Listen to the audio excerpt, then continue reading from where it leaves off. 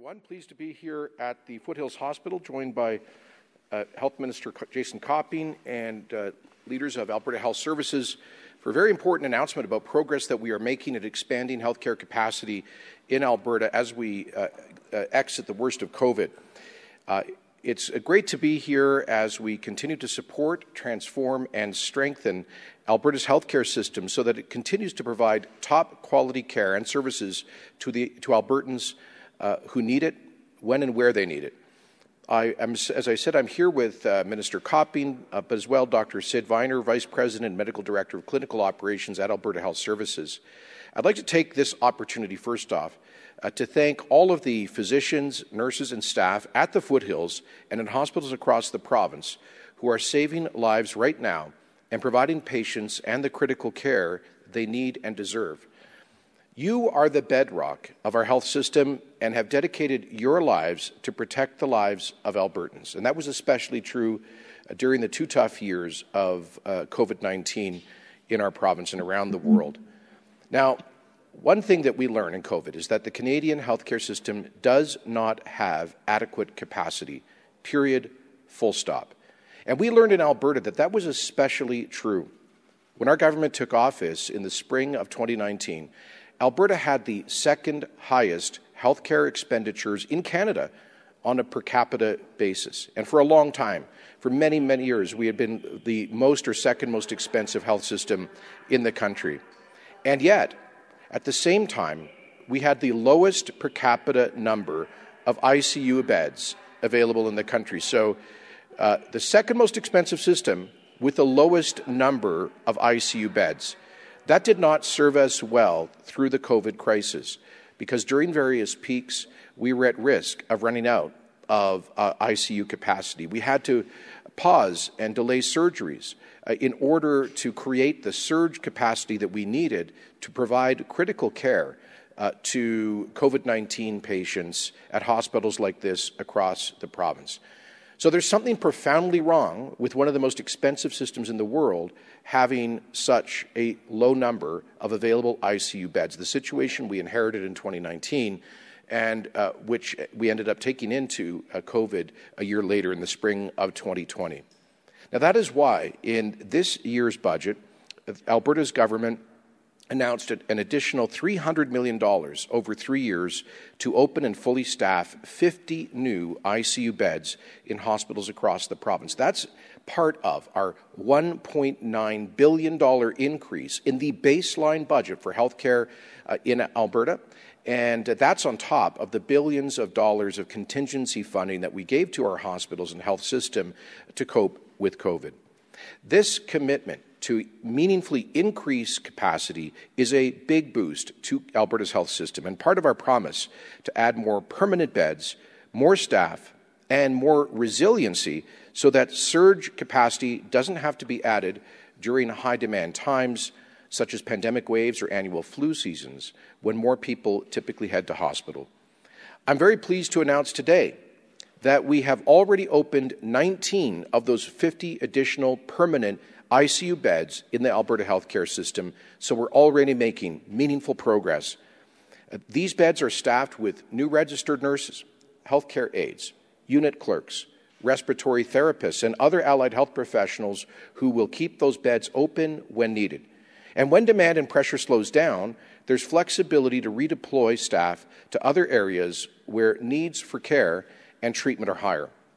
We're building a flexible, resilient health system that can expand and contract based on community needs and demand, a system that will be better prepared for any health emergencies that we might face in the future. This is only one of many actions that we're taking to strengthen the health system and to increase capacity. Right here at the Foothills, for example, we're also adding 11 additional operating rooms to the current 32 ORs. This will allow the fantastic nurses, physicians, surgeons, and care teams here at the Foothills who perform over 7,000 surgeries every year on top of the 20, they'll add that number to the 21,000 already delivered. And this is just one hospital. We're expanding operating rooms across Alberta to provide more surgeries and bring down wait times. We're providing thousands more publicly funded cataract surgeries in chartered surgical facilities and already have the shortest waits for cataract removal we've seen in years since 2014. We have an action plan to provide more CT scans and MRIs to Albertans so that they can have faster access to diagnostic imaging and options. We're significantly increasing funding for EMS to put more ambulances on the street and improve response times. We're opening more than 1,500 new continuing care spaces across Alberta this fiscal year.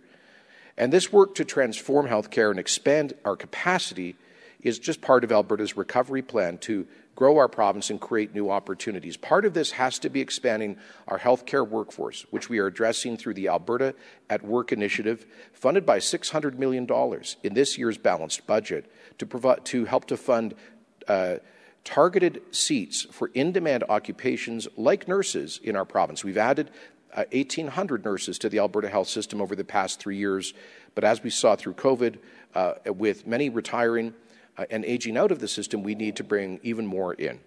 And that's especially true in many of our rural hospitals and health centres, which from time to time struggle with physician and nurse retention and recruitment.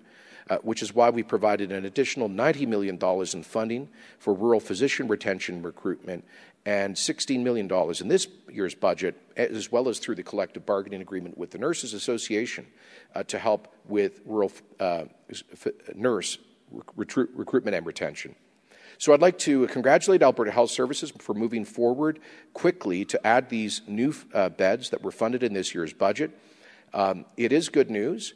And it means that in the future, should we face particular stress points, but be it from COVID, the flu, natural disasters, that we will have that additional baseline critical care capacity, meaning that we will not have to resort to postponement of surgeries to deal with significant pressure on critical care in the province. And with that, I'm happy to invite Minister Copping to add a few words.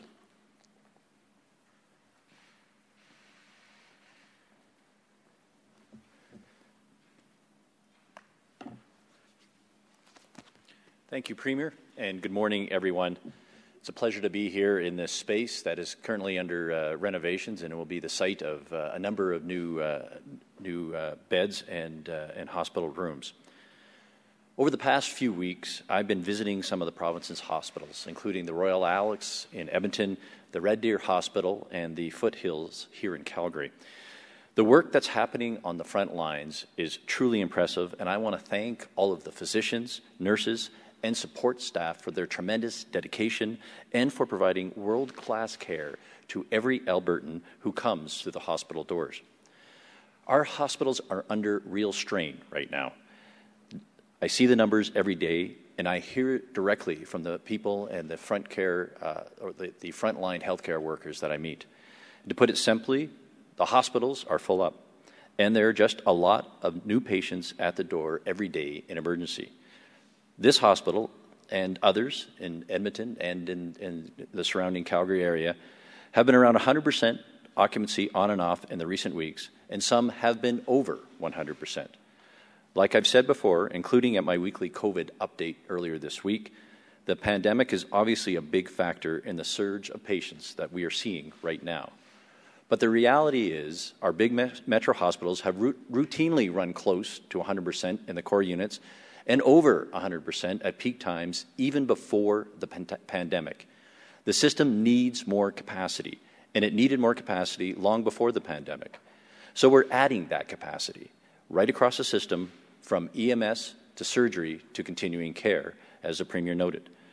We need to get past the current wave of COVID-19 and get back to normal, but we also need to recognize that the normal we had before, quite frankly, wasn't good enough.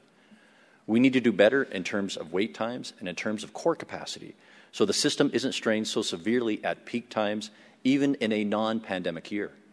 ICUs are a key part of that core capacity. They've been stretched too far in the pandemic, but they also see too much strain at peak times, even in what we would call a normal year. That's why Budget 2022 provided $100 million a year to staff 50 new permanent ICU beds across the province. And as the Premier has said, AHS has already opened and staffed 19 of these beds here in Calgary, in Edmonton, St. Albert, Grand Prairie, and Lethbridge. That includes 9 new ICU beds in Calgary, 2 here at the Rocky View, 2 at the South Health Campus, and 5 at the Foothills Hospital. This hospital now has 12 ICU beds.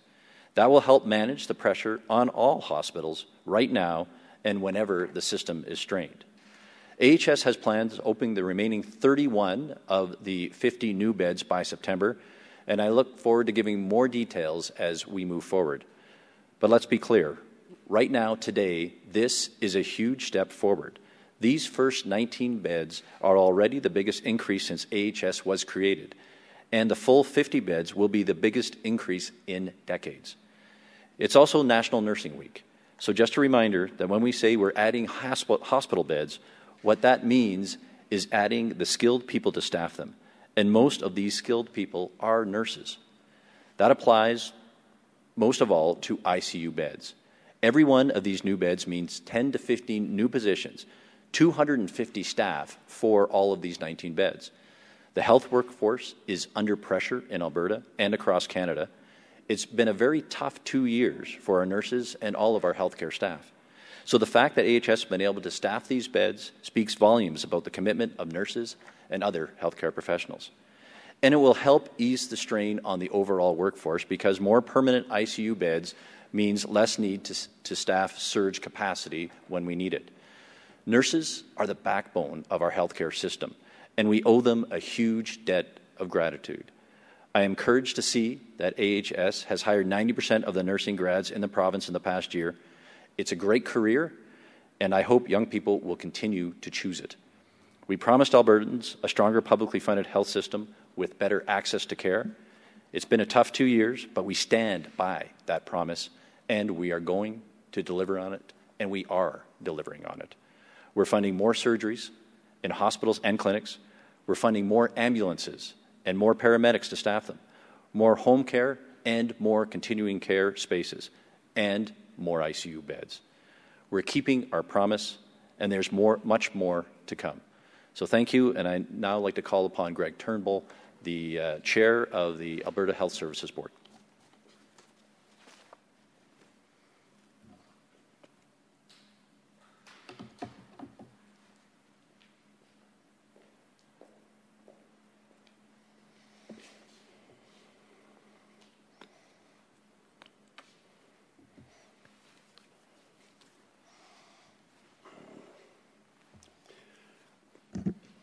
Good morning, and thank you, Minister Copping. On behalf of the AHS Board and the staff and physicians of Alberta Health Services, it is an honour to join everyone today for this announcement. It is wonderful to be here to recognise the progress that has been achieved to open 19 of the planned 50 new ICU beds across the province. This accomplishment speaks to the dedicated work, collaboration, and partnerships of many teams, clinicians, physicians, leaders, and government. It also reflects our ability to learn and adapt to challenges and to shift from acute pandemic response now to recovery. We know the pandemic has impacted surgical activity across Canada. We are grateful to the patients of all Albertans who had their surgeries delayed as we took necessary steps to ensure our health care system was prepared to respond to COVID-19. We are working diligently to recover to pre-pandemic surgical activity as soon as possible and to accelerate the implementation of the Alberta Surgical Initiative, a 5-step plan to improve surgery in Alberta. We have already taken significant steps forward in the work of the Alberta Surgical Initiative, with new contracts signed with partnering chartered surgical facilities and more on the way. In closing, we are extremely proud of our AHS teams for rising to the unprecedented challenges the pandemic presented. We appreciate those who continue to provide care in the intensive care units across the province, and all other healthcare workers across our organization.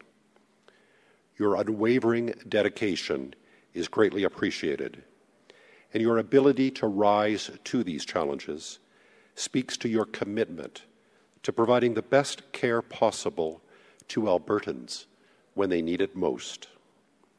On behalf of AHS and the AHS Board, I offer our gratitude to the Government of Alberta for this important investment in ICU care, and to our AHS staff, leadership, and physicians for their ongoing work to support and improve patient care. I would now like to welcome Dr. Sid Viner to make a few words.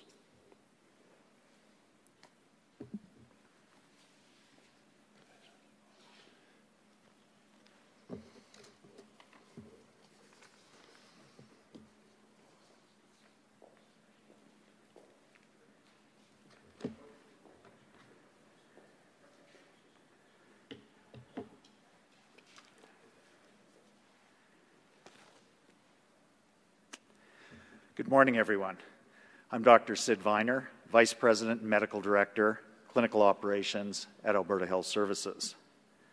It is my pleasure to be here today to celebrate this exciting announcement for Alberta's intensive care units.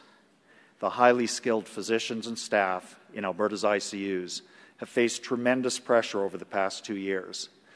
But like all facets of our healthcare system, they have risen to the challenge through dedication and innovation. On behalf of the executive leadership team at AHS, I would like to extend our gratitude to the Government of Alberta for this very important investment. I would now like to welcome Dr. Dan Zugi, Zone Clinical Department Head, Critical Care Medicine, to make some further comments. Thanks.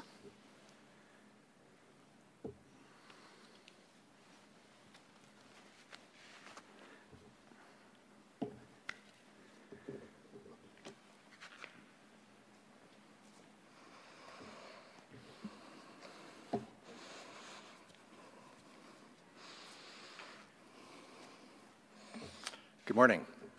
Thank you, Dr. Viner. On behalf of all of the staff and physicians of our critical care department here in Calgary, and indeed our critical care colleagues across the province, it's an honor to join everyone for this very important announcement. As all of the previous speakers have outlined, our pandemic has placed tremendous strain on our healthcare system. Certainly our entire healthcare system, but in particular our ICU and critical care resources. Despite these pressures, our teams from across the province rose to meet those needs and did everything they could to ensure those who needed care were able to receive it. During the height of our pandemic, our ICU spaces in Alberta needed to increase from a baseline of 173 beds to 376 beds, over 200%, to meet that demand.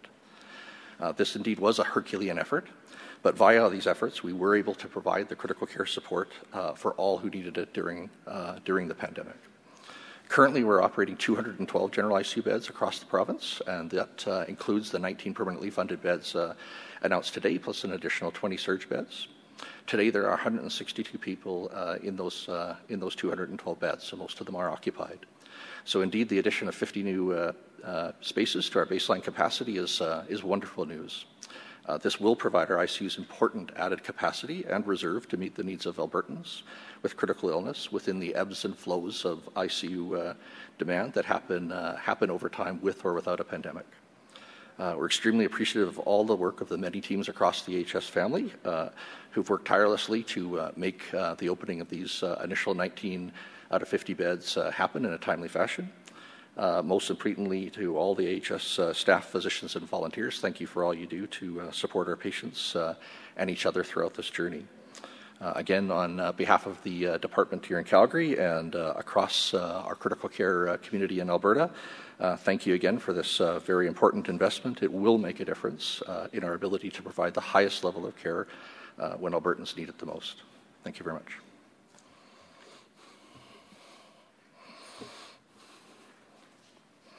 Thank you, everyone. That concludes our formal speaking portion today. We're going to move to the media Q&A. We're going to start with media here in the room. There's a microphone right there for you to ask your questions.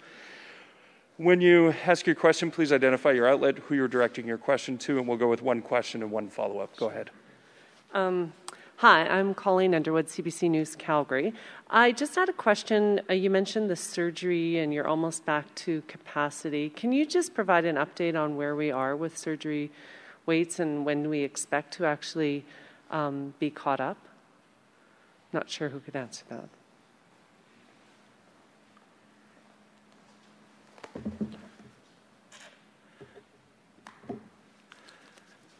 So I can start the answer to that question, then maybe ask Dr. Viner to provide further commentary. So right now we're sitting at about the latest numbers are roughly 92% of normal capacity. We are seeing the backlog continuing to drop over time. Now part of that is associated with, we've made tremendous progress, and I think we made an announcement a couple of weeks ago on cataract surgery. So tremendous progress over the last year, and that is continuing. And that was our at one point in time our single biggest group of surgeries for backlogs. It is now not the largest. Orthopedics is now the largest. So we are focused on that. The expectation is that and our focus is this year to get caught up on the COVID backlog within the next year plus.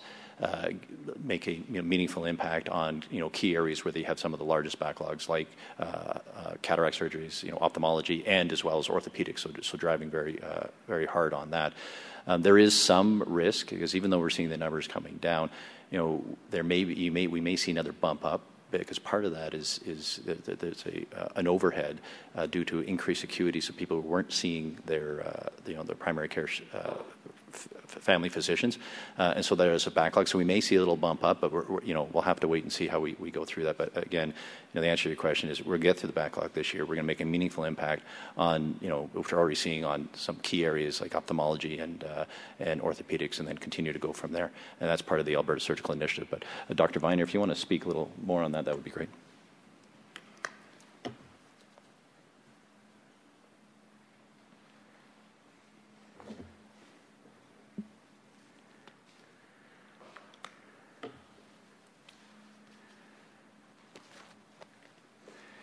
As Minister Copping said, currently I think we're doing quite well, all things considered. We're hitting about 90% or better of our pre-pandemic surgical volumes. Based on our current planning over the next year, we'll be where we were or better compared to pre-pandemic in terms of the wait list, and this is ensuring that we're prioritizing patients based on acuity and their wait times, and then within 2 years after that, we'll achieve the targets of the Alberta Surgical Initiative, which is to have less than 10% of people having their surgery outside of their target, kind of the clinically appropriate waiting time. So we've got an aggressive plan. We're moving forward in accordance with plan, and those are the timelines. Do you have a follow-up, colleague? I do. It's for the Premier, but it's about his upcoming trip, so I can do it now or after people want to do health. Go ahead. Do you want me to do it now? Yep. Okay, sure. Go ahead. Just asking you, as you head to the States, what exactly are you hoping to accomplish? Right. Well, thank you. On the weekend, I'll be traveling to Washington, D.C. to address the U.S. Senate Energy Committee. This is part of the invitation from Senator Manchin during his recent 2.5-day visit to Alberta. It's an opportunity to highlight how much the United States depends on Alberta energy. We are the source of 60% of U.S. oil imports, and very few people on Capitol Hill know that. There is infinitely more focus on OPEC than on Alberta, but Alberta is infinitely more important to U.S. energy security and the American economy. The biggest issue in American politics in recent months has been inflation, the cost of living, the cost of energy in particular. And from the president to both aisles in Congress, American political leadership is laser focused on how to reduce the cost of energy and the cost of living. So much, and in the context of Putin's invasion of Ukraine, this has meant that President Biden pleading with Saudi Arabia to produce and ship more, lifting sanctions on Venezuelan oil exports and negotiating an end to the embargo on Iranian oil exports. The message I'll carry to Washington is this does not make sense for the United States or for world security to increase dependence on the world's worst regimes, that we need to be partners in North American energy security strategy that gets more reliably produced energy from America's closest friend and ally to the United States to help address the current and future supply shortages. I'll also be sharing the huge progress that we've made on environmental performance, the big reduction in emissions intensity from the oil sands, and our future plans for net zero by 2050 in oil sands production. Again, I think many people in Congress are not aware of the big progress we've made and are planning to make in terms of environmental performance. So those would be the key points, just to raise awareness about the importance of Alberta to the American economy, to discuss strategies for increasing Alberta energy exports to the U.S., and thirdly, to make sure they understand our deep commitment to better environmental performance. Thank you. Go ahead, Tim. I should say, in addition to the actual hearing, I'll be meeting with several senior congressmen and senators at the margins of that. So I'll be there for about 2.5 days doing that. Hey, Tim Brooke with CTV. If you want to take this one, or if Minister Copping wants to. Obviously, beds are just one thing here. I want to know what the plan is for staffing. Yeah. Who specifically are these people who are going to be hired? You mentioned people that can move between ICU, be redeployed if they're not needed there. So who are these people? Sure. I will refer to Jason for details, but you're absolute. Look, when we say we're creating beds, we don't mean literally just the physical space, because a bed in an empty room without staff is meaningless. So the big challenge here is staff, and that's what we faced during COVID. One of the reasons we went into COVID with the lowest per capita number of ICU beds, in Canada, was that we had about 830 trained and experienced intensive care nurses. And that workforce became the key limitation on our ability to deliver baseline critical care beds. We made every effort to increase that workforce through the pandemic. We accelerated training for regular RNs to get the certification to work in critical care. We accelerated certification of nurses graduating from our nurses' colleges. We tried to also recruit people who had retired back in. But for every additional person we brought in through the front door, there was somebody retiring. We're facing this demographic challenge across every sector. And there are a lot of nurses who are in the baby boom generation who have done their great service for 30 years or more, and who became exhausted during COVID. And so for everyone we brought in the front, there was somebody leaving the system. And so we stayed relatively stable at about 830 trained and experienced ICU nurses through the 2 years of COVID. But that meant no gain in baseline beds.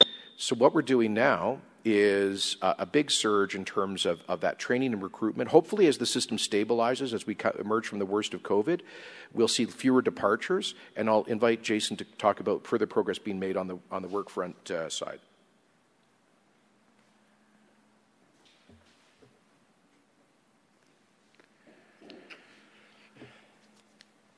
Thanks, Premier, and thanks for the question. So, the staff and I'll get Dr. Viner to add more color if in more detail if I don't cover it all.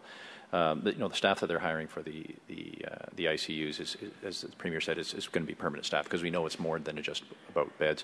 There's 250 hired right now. That's getting pulled in. The vast majority of it actually is being pulled in from already within the hospital system, so people are already working and they're applying, they're moving into it. But especially when you take a look at nurses, it's highly specialized from the training required for an ICU nurse. But it's testament to as I indicated in my remarks, the thanks to the people willing to step up, because this is a challenging job in the ICU. So the follow-up question is, okay, so you're pulling within the system, what's the impact on the other systems? So we are continuing to hire. I've made references before to to 1,800 additional nurses, February 2020 versus May 2022 that have been hired into the system. AHS, we've also budgeted for further 2,800 positions overall, year over year, from last year to this year. So hiring is happening, and I can tell you that a number of strategies are being used to be able to bring on more. Like roughly 90% of all grads. Just over 9% of all grads in 21 or the last year for nursing have been hired here into AHS. They're also doing programs and working with students and bringing them in and having them work within the system.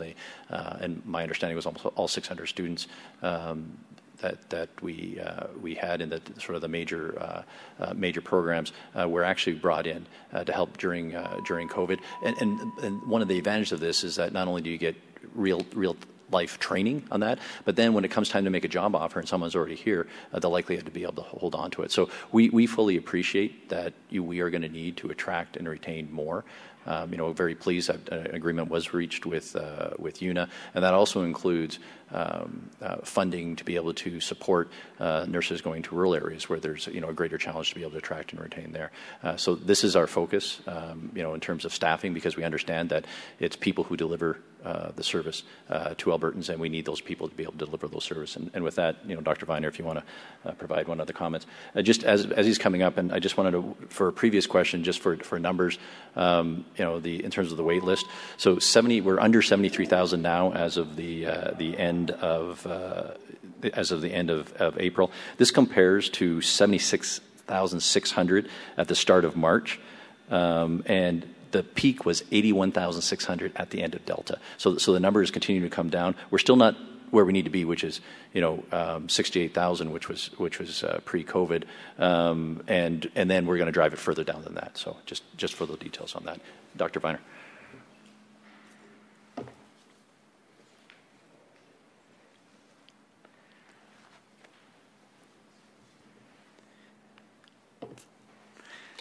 I think what I would add is it's important to recognize that the staff we need for these critical care beds are doctors, nurses, but also many other health disciplines, respiratory therapists, pharmacists.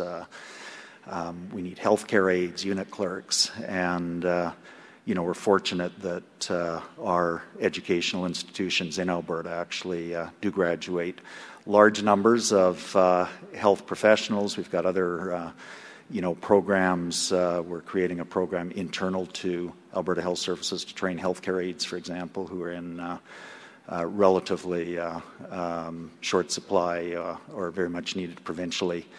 And, as was mentioned, effort going into looking at internationally trained healthcare staff who are in Alberta that may need a bit of additional training or just credentialing. They may have credentials to work within the system right now, and then international recruitment to the extent that that'll be helpful. Do you have a follow-up, Tim? Thanks. Follow-up is for the Premier. Different subject completely. Obviously, gas prices are back way up. We know you paused the provincial gas tax. Any other help coming, any other relief for Albertans as you look at the prices and just inflation? Well, we know people are really getting hammered by inflation. It's at a 35-year high. It's fuel, it's food, it's pretty much everything.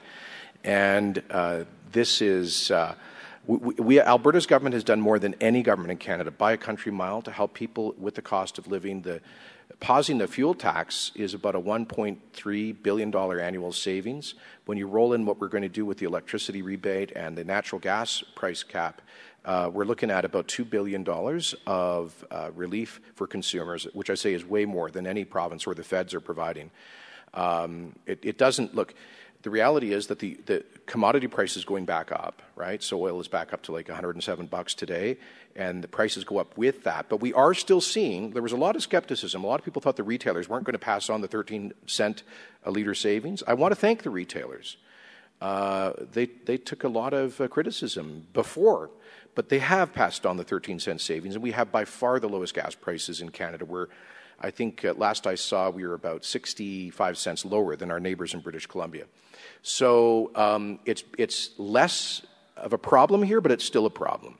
So if our fiscal and economic situation continues to improve as a province, we are considering stepping up with additional measures early this summer to help people with the cost of living. Late spring, early summer would be our horizon.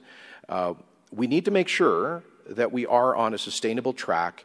We're not going to go back into a multi-billion-dollar deficit overnight.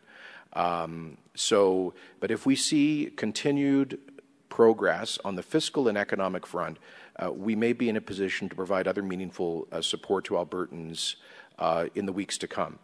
But at the end of the day, there's some factors beyond our provincial control. The federal government has run a very they've run a very loose monetary policy, basically printing money that has driven inflation. They've also had I would say, reckless fiscal policy that has also driven up inflation. So we need to see a federal commitment to getting inflation under control, and we need to see the world invest more in energy production. So we have the supply to meet future demand, and we're not dealing with $1.60 per liter gas. Thank you. We'll take two more on the floor, and then we'll go to the phones. Go ahead. Hi, Dylan Shore with Post Media. I'm not sure who this question is for exactly, maybe a little bit of everybody, but 50 beds, I'm sure it's welcomed by most people in the province, but is this enough? Where does this put us? As you said, we were below the lowest, I believe you said, in ICU per capita. Is this enough, especially given the cost of the beds?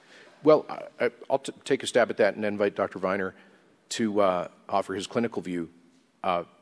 This is very I know 50 actually doesn't sound like a lot, 50 in a province of 4.5 million people, but it's a lot compared to the 173. That's been our baseline since AHS started 12 years ago. So this is, as Minister Copping said, the largest increase, actually the only increase in the number of baseline ICU beds since AHS came into being, and the largest increase that we can see in Alberta health history. So this is a big deal. Because just think about the staffing ratios here. You need about 5 staff. It depends on the situation, but 3.5 to 5 staff for every ICU bed. And, we've had 830 ICU nurses to staff, for example, because they're not all present on the same shift at the same time. We needed 830 ICU nurses to staff 173 baseline beds. So what would this... Overall, increasing by 50, the complement of baseline permanent ICU beds represents hundreds of additional healthcare workers. And these are many of the highest paid people with their specialties. So this is a significant investment. I think it will take us to above average in terms of the per capita number of permanent ICU beds once this is done by September. Dr. Viner, tell us why you recommended the number 50.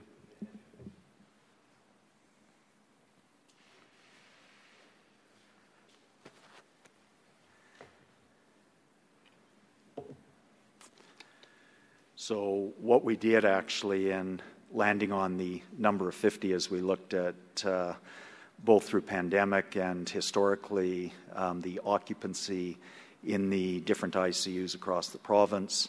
We looked at the need to transfer patients. We do work as a provincial healthcare system, so both at a zone level and provincially during pandemic in order to optimize the use of all of our ICU beds, all of our critical care resources. We would either transfer patients or direct patients who might be coming in through,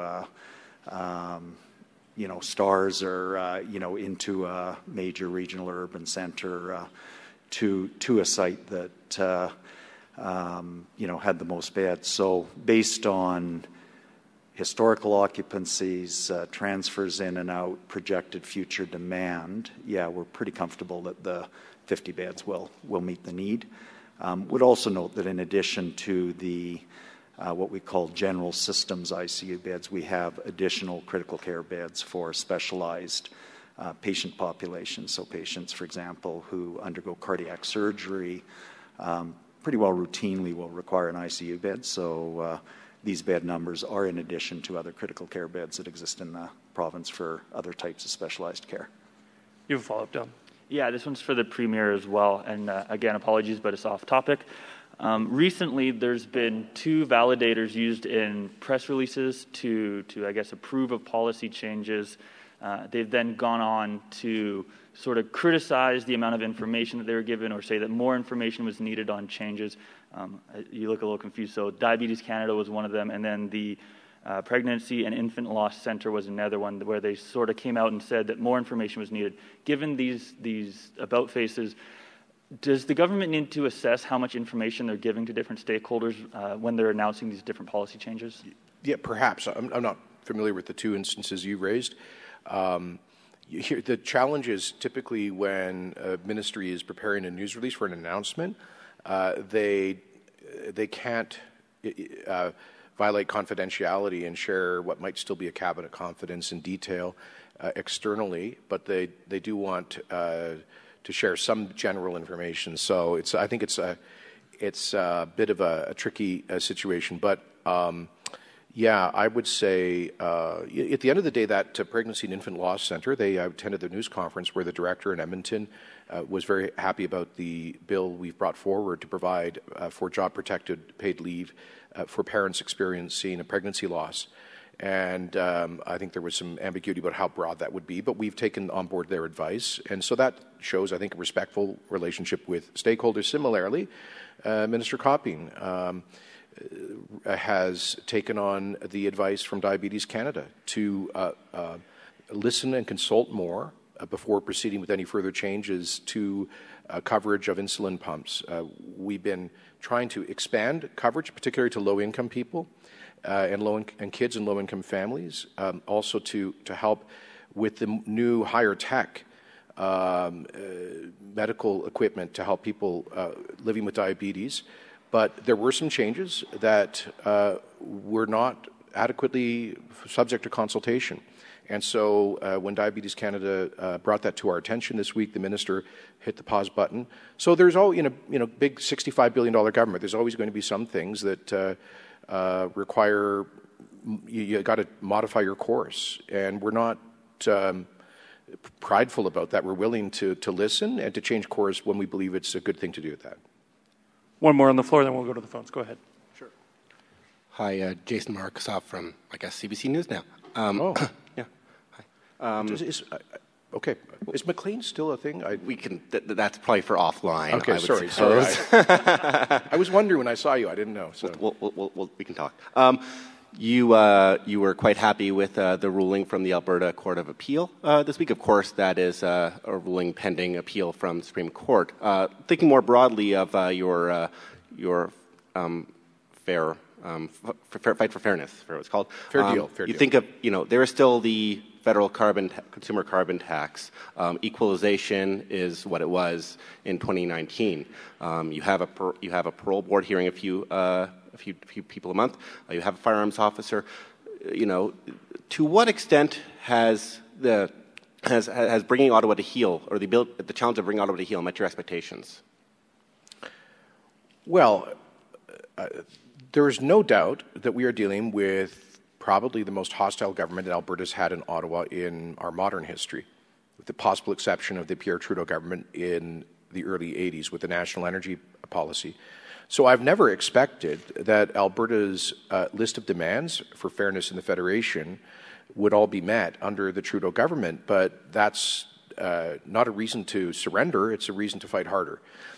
And we've tried to do this by being smart and approaching it like we have two buckets of issues. There are those where we think we can find some common ground with the feds, and there are others where it's just full-on, frankly, confrontation. And what you haven't included in your list are a lot of things that are not front-page stories, but are very important. I'll share some. We managed to win an equivalency agreement from the feds to allow us to regulate major industrial emissions through our own program. And the industry says that has saved our heavy industry billions of dollars because Alberta takes a much more nuanced and experienced approach to regulating oil and gas than Ottawa ever could. We also won a huge fight to get control over methane regulations. And again, the industry has said that's probably saved upwards of $1 billion. A big deal. And we are achieving their goal for methane emission reduction at 1/3 the cost to industry. Big deal. Northern woodland caribou habitat. The feds were looking at a plan that could have sterilized up to 1/3 of the economically useful land in northern Alberta and cost as much as 6% of GDP. But we got an agreement with them to let us manage that much more effectively. And again, CAP and the forestry industry will tell you that was a big, big ticket item. We got some satisfaction from the feds on the fiscal stabilization program. So we got a lifting of the cap on the program going forward, which brought about $400 million tax dollars back to Alberta. Doesn't go as far as we want, but it was, I would say, a partial success. And a number of other things. And of course, we're still looking at the big ticket items like potential Alberta Provincial Police and Provincial Pension Plan. And there is no doubt that on these items, we don't need Ottawa's consent. We have the clear legal authority to establish our own provincial police service. We obviously would have to, if we make that decision, we'd have to annul, pull out of the contract that ends at 2032. But there is clear legislation for us from 1964 to establish our own provincial pension plan. So I would say that we have had meaningful successes, but we've also had huge frustrations. But for me, really one of the central fights is over C-69, because that's almost existential for our economy. And by the way, I'll just close with this. The single most important file we have with the feds right now is TMX. And while I disagree with Justin Trudeau on a whole lot of things, I have to acknowledge that his government has remained committed to that project. We hope to see it completed in 2023.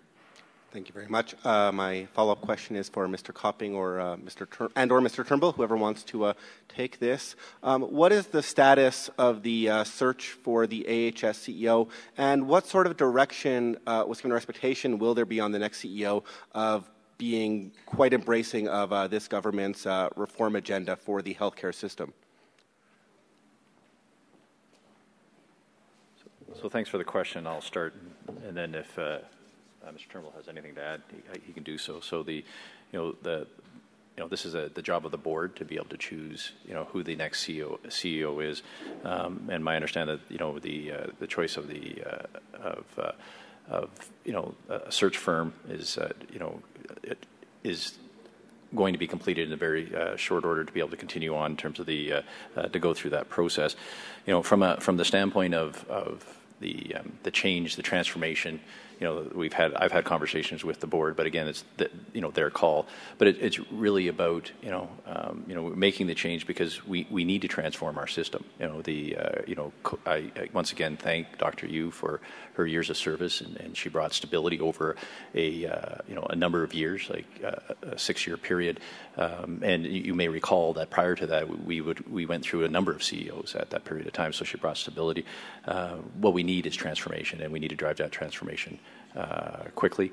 Part of that is about the Alberta Surgical Initiative. Part of that is also looking at, how do we as a system be able to ensure that we can attract and retain, a number of issues that have been raised about, AHS. And I just want to start saying I thank all the employees. They do a tremendous job, and they work incredibly hard. So it's not necessarily about the employees as the system. They're doing the great job they can, the best they can.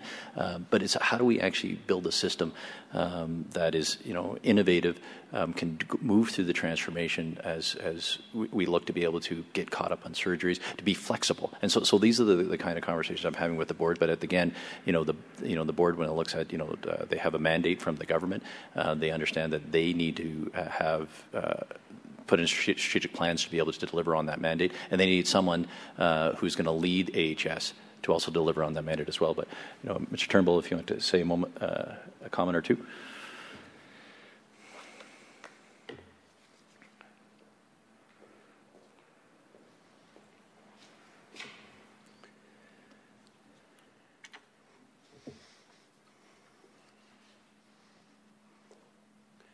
Just to add to Minister Copping, first, the duty of the AHS board is to find the next CEO, and that's our most important role. So I can tell you we're spending a lot of time and giving a lot of thought to this. We're embarking on a local, national, and international search. So we'll see exactly, what that delivers for us. I think fundamentally, though, we think Albertans should have the best health care in Canada and ideally in the world.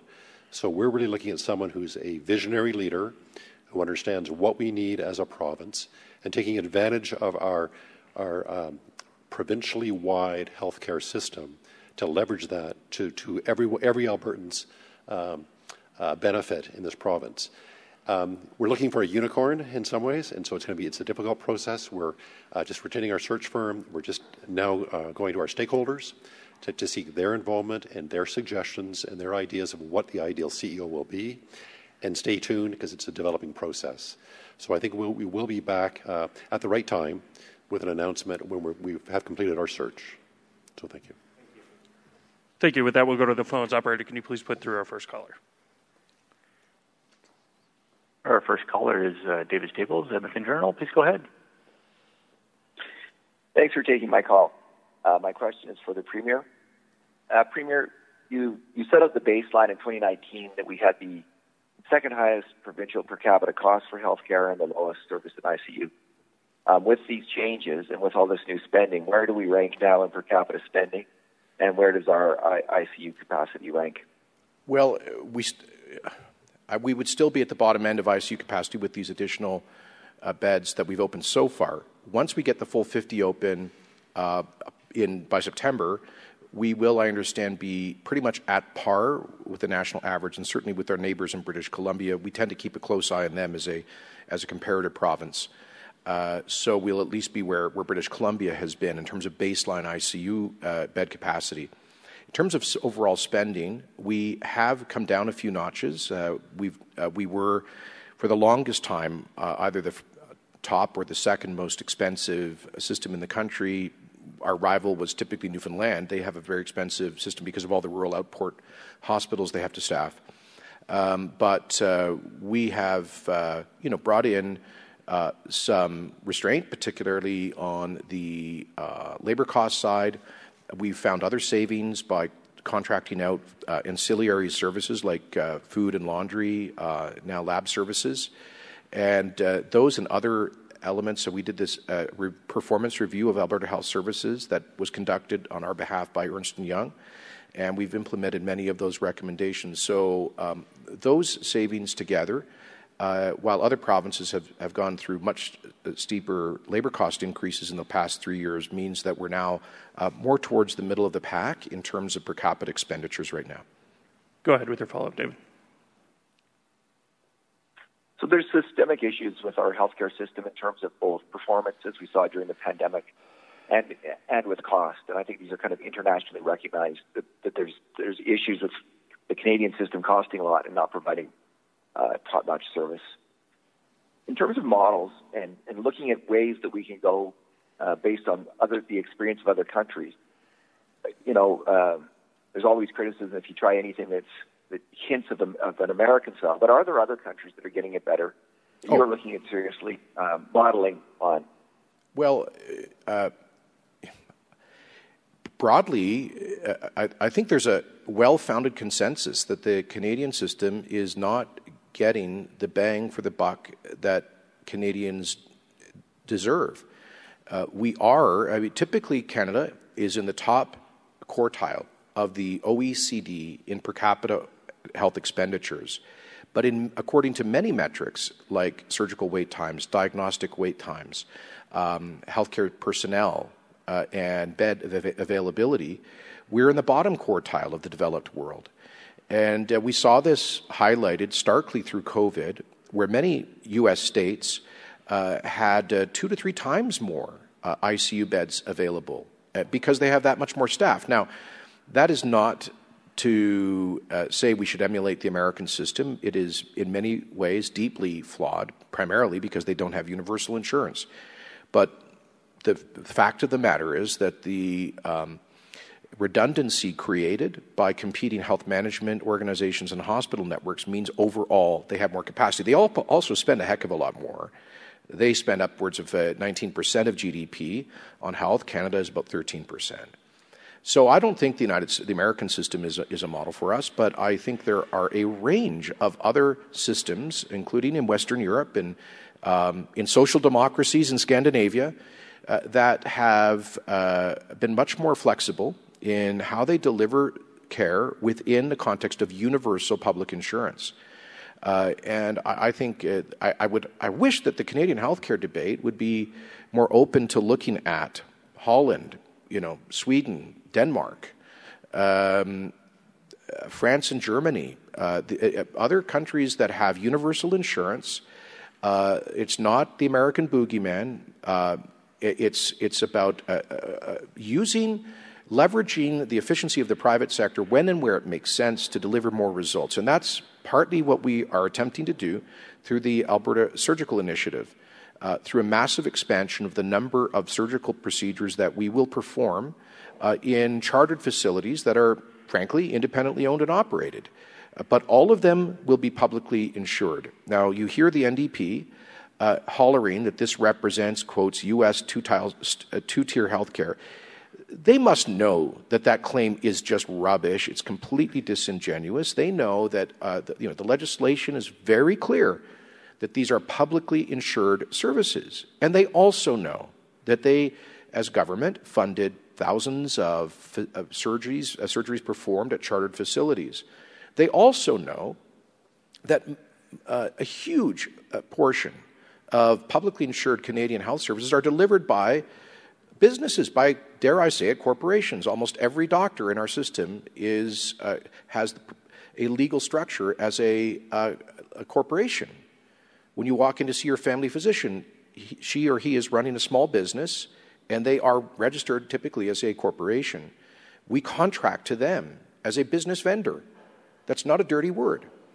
So we believe that we know, based on the experience of Saskatchewan and other jurisdictions, and indeed here in Alberta, that we can get more surgeries done more quickly through competitive contracting to chartered facilities than having a government monopoly over all of the surgeries in our state hospitals. So this is an important step forward that moves past some of the blinkered ideology that for too long has limited meaningful health reform in Canada. Thank you, Operator. Could you please put through our next caller? The next question is from Tom Vernon, Global News. Please go ahead.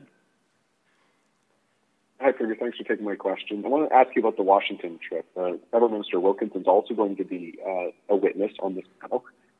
You two don't see eye to eye on a lot of energy policy. Are your offices working together to try to present a united front when you appear before this committee? Well, I don't think we've coordinated messaging, but obviously there's some logistical coordination. I very much hope that Minister Wilkinson understands that Americans want and need more Canadian energy, and we don't need to be apologetic about that. We don't need to be the caricature of the apologetic Canadian. We should be loud and proud about the fact that we are the source of 60% of U.S. oil imports, and we have the third largest oil reserves on Earth. The Americans desperately need more energy, and the answer is Canada. I hope that's the message from Ottawa. It sure as heck will be from Alberta. And we are the owners of the resource. So I'll be making that clear, that we own the resource, we develop it, we regulate it, and 77% of Americans said they wanted Keystone XL. That's as close as you get to unanimity in a big democracy like the USA. So I think we'll be speaking. I know there will be, I'm sure, a couple of senators who are not friendly to the traditional energy industry, but they know that their constituents need to affordable energy, even while in the era of an energy transition. So our message will be very clear. I was at an event in CERA Week in Houston with Minister Wilkinson a couple of months ago, and there was only really one topic that people were focused on, which was how to replace the 7 million barrels a day exported by Putin's Russia. And people were focused on what Canada could do. But I was at an event where Minister Wilkinson stood up and basically didn't even mention Canadian energy, oil production or exports. And it was like he was addressing a pre-Ukraine invasion crowd. So I hope the federal government has been mugged by reality along with the rest of the world following the invasion of Ukraine and speaks to the new geopolitical reality around energy. Go ahead with your follow-up, Tom. A completely different topic. I'm sure you've heard all the talk. There's a number of people floating the idea out there that there could be a snap election this September, given the results of the leadership review. Do you commit to holding an election if you survive the leadership review on schedule next spring? Yes. Or is an early election an option? No, I commit to the legislated election date in late May of 2023, unequivocally, period, full stop. That kind of speculation is, I don't know. I think that sometimes political hacks entertain themselves by inventing rumors like that. I have never heard anybody in my